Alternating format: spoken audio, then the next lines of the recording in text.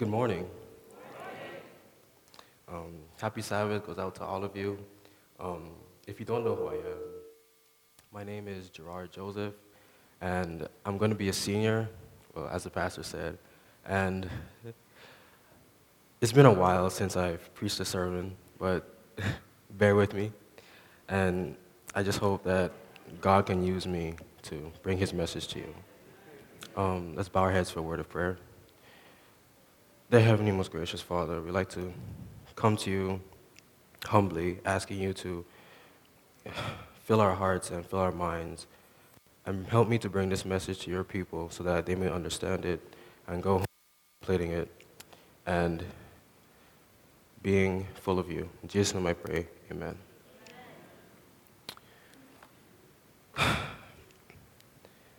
It is not good. Let me tell you a story about a guy named Leon. Leon was a junior in college and had become a star quarterback on the football team during his freshman year, which meant that he had lots of people who wanted to be with him and to be his friend. He didn't mind the attention, and very soon he had a pretty girlfriend and became close friends with two of his teammates. He was happy with his life, and he felt nothing could go wrong at this point. One evening, after buying his friend's dinner again, the trio were walking back to the parking lot where Leon had parked his car, as he was the only one who drove, when suddenly a masked man emerged from the shadows, pointing a gun at them. Well, Leon was confident that the thief wouldn't risk robbing three big football players until he turned around and saw the shadowy figures of his two friends running away and leaving him alone.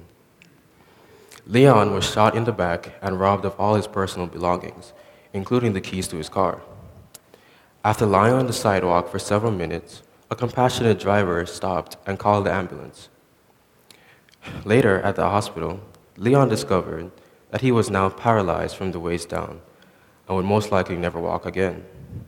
And on top of that, once the university heard about it, they canceled his football scholarship to avoid having to pay for his treatments. Not one of his friends came to visit him or even send him a get-well card. And his girlfriend dumped him because, to her, he was a lost cause and would never amount to anything in life. It was at this point that the tidal wave of a very dangerous, yet sadly common emotion overtook Leon, the feeling of being truly alone. So what does being alone really mean? Well, Merriam-Webster defines loneliness as being without company or cut off from other people. Although some of you are like, that sounds amazing. I don't like people. Well, it goes on to say that loneliness produces a feeling of bleakness or desolation, and that can directly lead to early stages of depression, a decreased lifespan, higher risk for obesity, high blood pressure, and suicide. Studies show that loneliness affects up to 47% of adults in America and is on the verge of being classified as a national epidemic. So clearly, being alone is not a good thing. And we can see that God agrees from our scripture reading today. Let's turn again to Genesis chapter 2, verse 18, and read together how God feels about loneliness.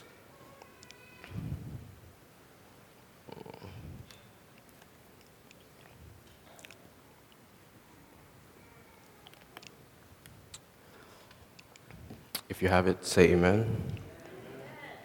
All right, let's read. And the Lord God said, "It is not good that the man should be alone, so I will make an helpmeet for him." So we can see that from the beginning, God addresses the issue of loneliness as being not good. The very first thing that God declares as not good after completing his perfect creation. As he sees Adam with the pressure of being alone weighing down on him, he knows that in his infinite wisdom, that being alone was not good for the human soul. Humans need human connections. So, God created Eve to be Adam's companion, but not just his wife, to be his best friend. It was here in the Garden of Eden that God instituted marriage as one of the most absolute forms of human companionship in the world. However, this does not mean that marriage is for everyone. In 1 Corinthians 7, verses 25 to 28, the Apostle Paul says that even though marriage is ordained by God, it is not a sin to not get married. People who never marry are not disobeying a fundamental law of God. Their essential human connections form in different ways, but by first dedicating their lives and hearts to God. In verse 32, Paul goes on to say that he who is unmarried cares for the things of the Lord and how he may please the Lord. So Paul is saying that the time and energy that would normally be spent put into a relationship with your husband or your wife would now be directed into furthering the work of Christ and the gospel. And by doing the will of God daily, he would then put into your life the necessary friends and connections to support you and help build you up. In this way, being unmarried does not mean being lonely. Sadly, some marriages end up in failure, and divorce can be a cause for a very lonely heart. Outside of death, divorce is one of the hardest things a family can go through. Although sometimes it cannot be avoided, in Malachi 2:16 it states that the Lord God hates divorce. Very few things in the Bible God said that he hates. He hates sin, and he hates divorce. For it violently dismembers the flesh of healthy marriages. When two people have made a vow to each other and then break that vow, it affects the whole family. Think of it like this. If a wooden plank is floating along on the river of life, and it meets another wooden plank, and he says, that plank looks nice. So after a while, they end up getting married. They say, I do. That nails those two planks together. Now there's two wooden planks forming a raft going down the river of life. And along the way, some little planks might pop up on the sides to add to the raft. And as it's going along, it might hit some rapids. And those rapids are hardships that one can face in marriage. And divorce is like that rock in the middle of the rapids that hits that raft in the center and dismembers all of the planks. So now, the individual planks are left floating alone on the river of life without support or guidance. This is how divorce can affect a family. People who have gone through divorce can probably attest to this, that it makes you feel alone. Some children might feel like it's their fault that their parents broke up, and the parents might feel like it's each other's fault or their own fault. This comes to another point. It is the duty of the church family to support families and individuals dealing with divorce. Because ultimately, it's a very damaging problem when all the people involved are left to handle divorce on their own terms. There are three types of resources that the church can provide to prevent and to help recover from divorce. The church can provide programs of orientation for couples engaged to be married. So before they embark on that journey called marriage, the church can take them in, sit them down, and explain to them what marriage really means. There are other programs of instruction for married couples with their families. So family counseling can also help during times of hardship. The church can really be there for a family who's being rocky, don't know what they're going to do. The church can provide that support and foundation that yes, you're going through something bad, but it will be okay if you trust in God. And thirdly, there are programs of support for broken families and divorced individuals. So ultimately, if divorce cannot be avoided, the church can be there for their church family to help them get through painful divorces. So now I would like to bring this message a little closer to my fellow young people. Hi. Let's talk about friends and relationships. Everyone needs friends. And I know that the parents can testify that it seems like teens and young adults have way too many friends. In fact, studies show that 16 to 24-year-olds have the most online friends with the least amount of meaningful connections with people. Because of this, more and more people don't have personal connections that are meaningful and that last, which brings a feeling of never finding the right people and being lonely. Although it's totally different from being introverted, our generation has a harder time finding people who they can really let go with and they can show their true selves around. And the same applies with relationships. More than 60% of individuals in the US who admitted to being lonely were between the ages of 16 to 24. People in our age group have trouble finding someone special, that they can share themselves with because of the expectations that we set as a lonely generation. Expectations such as loyalty without the necessary honesty, and looking for people who never make mistakes and never point out their mistakes. But guys, let's be honest. There are some toxic people out there, and some dumb people that we should just say no to. But how can we tell in a world where anyone can pose as something they're not? Well, a big part of it is that we often don't ask God to lead in our lives, and we rely on our own hearts and minds to decide who to let in our lives. The first thing we should do before doing anything in our lives is to ask God for His wisdom and use that wisdom to be alert when making choices concerning friendships and relationships. Jesus declares in Ecclesiastes 4, verses 9 to 12, that two are better than one because they have a good reward for their labor. If they fall, one will lift up his companion. But woe to him who is alone when he falls, for he has no one to help him up. Again, if two lie down together in winter, they will keep warm. But how can one be warm alone? The one may be overpowered by another, two can withstand him. And a three-four cord is not quickly broken. So now we're going to talk about a subject that is never easy to discuss: death. Unfortunately, death is a part of life, and it hurts, especially when the person who dies is family. Whether we like it or not, all of our relationships, all of our connections, no matter how strong, will ultimately end in death. Someone once asked, "What's the difference between a chicken and a human regarding death?" The answer is a chicken doesn't know when he will die, but the human knows that he will die, and that fact can cause humans to have overwhelming sense of loneliness. We as Christians have the hope. No, we have the assurance that death is not the end once we are locked into a relationship with Jesus and have committed our lives to Him. Jesus has conquered death, and we have no reason to fear it while abiding in Him. The only lonely part of a Christian death is the family that are left behind to mourn. I myself have personal experience with losing family, probably a little too much, and it is never easy. Death is the biggest change that can happen to anyone's life, and when it hits, it rocks the boat of our hearts. Whether it's a family member or a friend who was like family, this season of loneliness that follows a death can be devastating.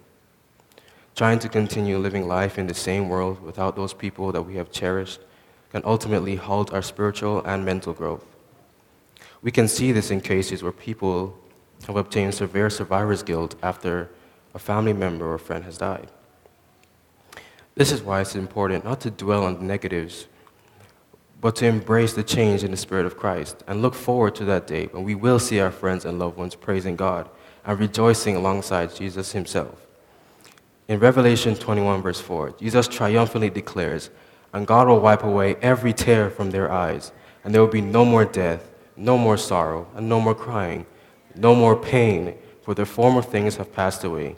In that day, the season of death and loneliness will forever be over." We as humans, however, don't only have connection with each other. For the most important relationship formed in the Garden of Eden is the most important connection in the universe, is that relationship between Adam and his Creator. Our personal relationships with God make us able to form and maintain meaningful relationships with the right people, and it strengthens our faith in His power and plan for our lives. However, it can be hard to have such an amazing connection with God and also have a significant other or spouse who lacks the same beliefs. That's why Paul warns us in 2 Corinthians 6, verses 14, not to be unequally yoked to unbelievers, not planning to dedicate their hearts to God. This results in the believer being spiritually single and feeling alone and or trapped in a hopeless situation. Sometimes it is better to be physically alone than spiritually constricted. Ellen G. White states in Gospel Workers, page 52, that Enoch's walk with God was not in a trance or a vision, but in all the duties of his daily life. He did not become a hermit, shutting himself out entirely from the world to praise God, for he had, in the world, a work to do for God. In the family and in his intercourse with men, as a husband and father, a friend, a citizen, he was steadfast, an unwavering servant of God. In the midst of a life of active labor, Enoch steadfastly maintained his communion with God. The greater and more pressing his labors, the more constant and earnest were his prayers. He continued to exclude himself at certain periods from all society, after remaining for a time among the people, laboring to benefit them by instruction and example. He would withdraw to spend a season in solitude, hungering and thirsting for that divine knowledge which God alone can impart. We have to be like Enoch. Before getting out in the world and dealing with day-to-day life, we have to really commit ourselves to God in the morning, find a quiet place away from all the noise, sit down, and have a one-to-one relationship with God. Because how else can we function? Jesus is our example, and he had one of the strongest connections with God in the world. And like the pastor talked about last week, when Jesus was in the Garden of Gethsemane, and he started to feel that God was about to leave him, he started to sweat blood and cry and break down because he had never before experienced such loneliness as being away from his Heavenly Father. So we have to strengthen our connection to God every day, whether it's reading our Bible, whether it's saying a prayer as we go throughout our school, work, lives. We have to maintain that connection with God so that we can maintain connections with other people. So we come back to Leon. Leon is lying in his hospital bed, thinking of all the choices he's made in life. He feels utterly alone. Then, surprisingly, a girl from his school comes to visit him carrying a Bible in her hands. She talks to him about her own life experiences and expresses her willingness to be his friend. She explains that she knows how lonely his situation can get. So she hands him the Bible and tells him that the greatest friend who ever lived lives between its pages. And after some months of reading and enjoying this girl's company, Leon finally began to rise out of his lonely state. He had found that Jesus was there for him, even when everyone else had abandoned him, and had even sent him a friend to help him realize that fact. And although it was hard, Leon began to recover from his tragedy. And every time those feelings of loneliness and despair clouded his mind, he would think about his favorite verse, Philippians chapter 4, verse 11. Not that I speak in regard to need, for I have learned in whatever state I am to be content. Leon has now accepted that no matter his circumstances in life, God is with him. And more than that, will never leave him alone through the seasons of change that pass through his life. Loneliness is sadly an everyday part of human life, but it doesn't have to be the status quo. We have the hope and assurance that Jesus is by our side every step of the way. Wouldn't you like that same promise? Think on this as you leave from the sanctuary today. Jesus is a friend who sticketh closer than a brother, and when you put God first, he will lift your life up out of your season of loneliness until you are higher than you could ever ask or think.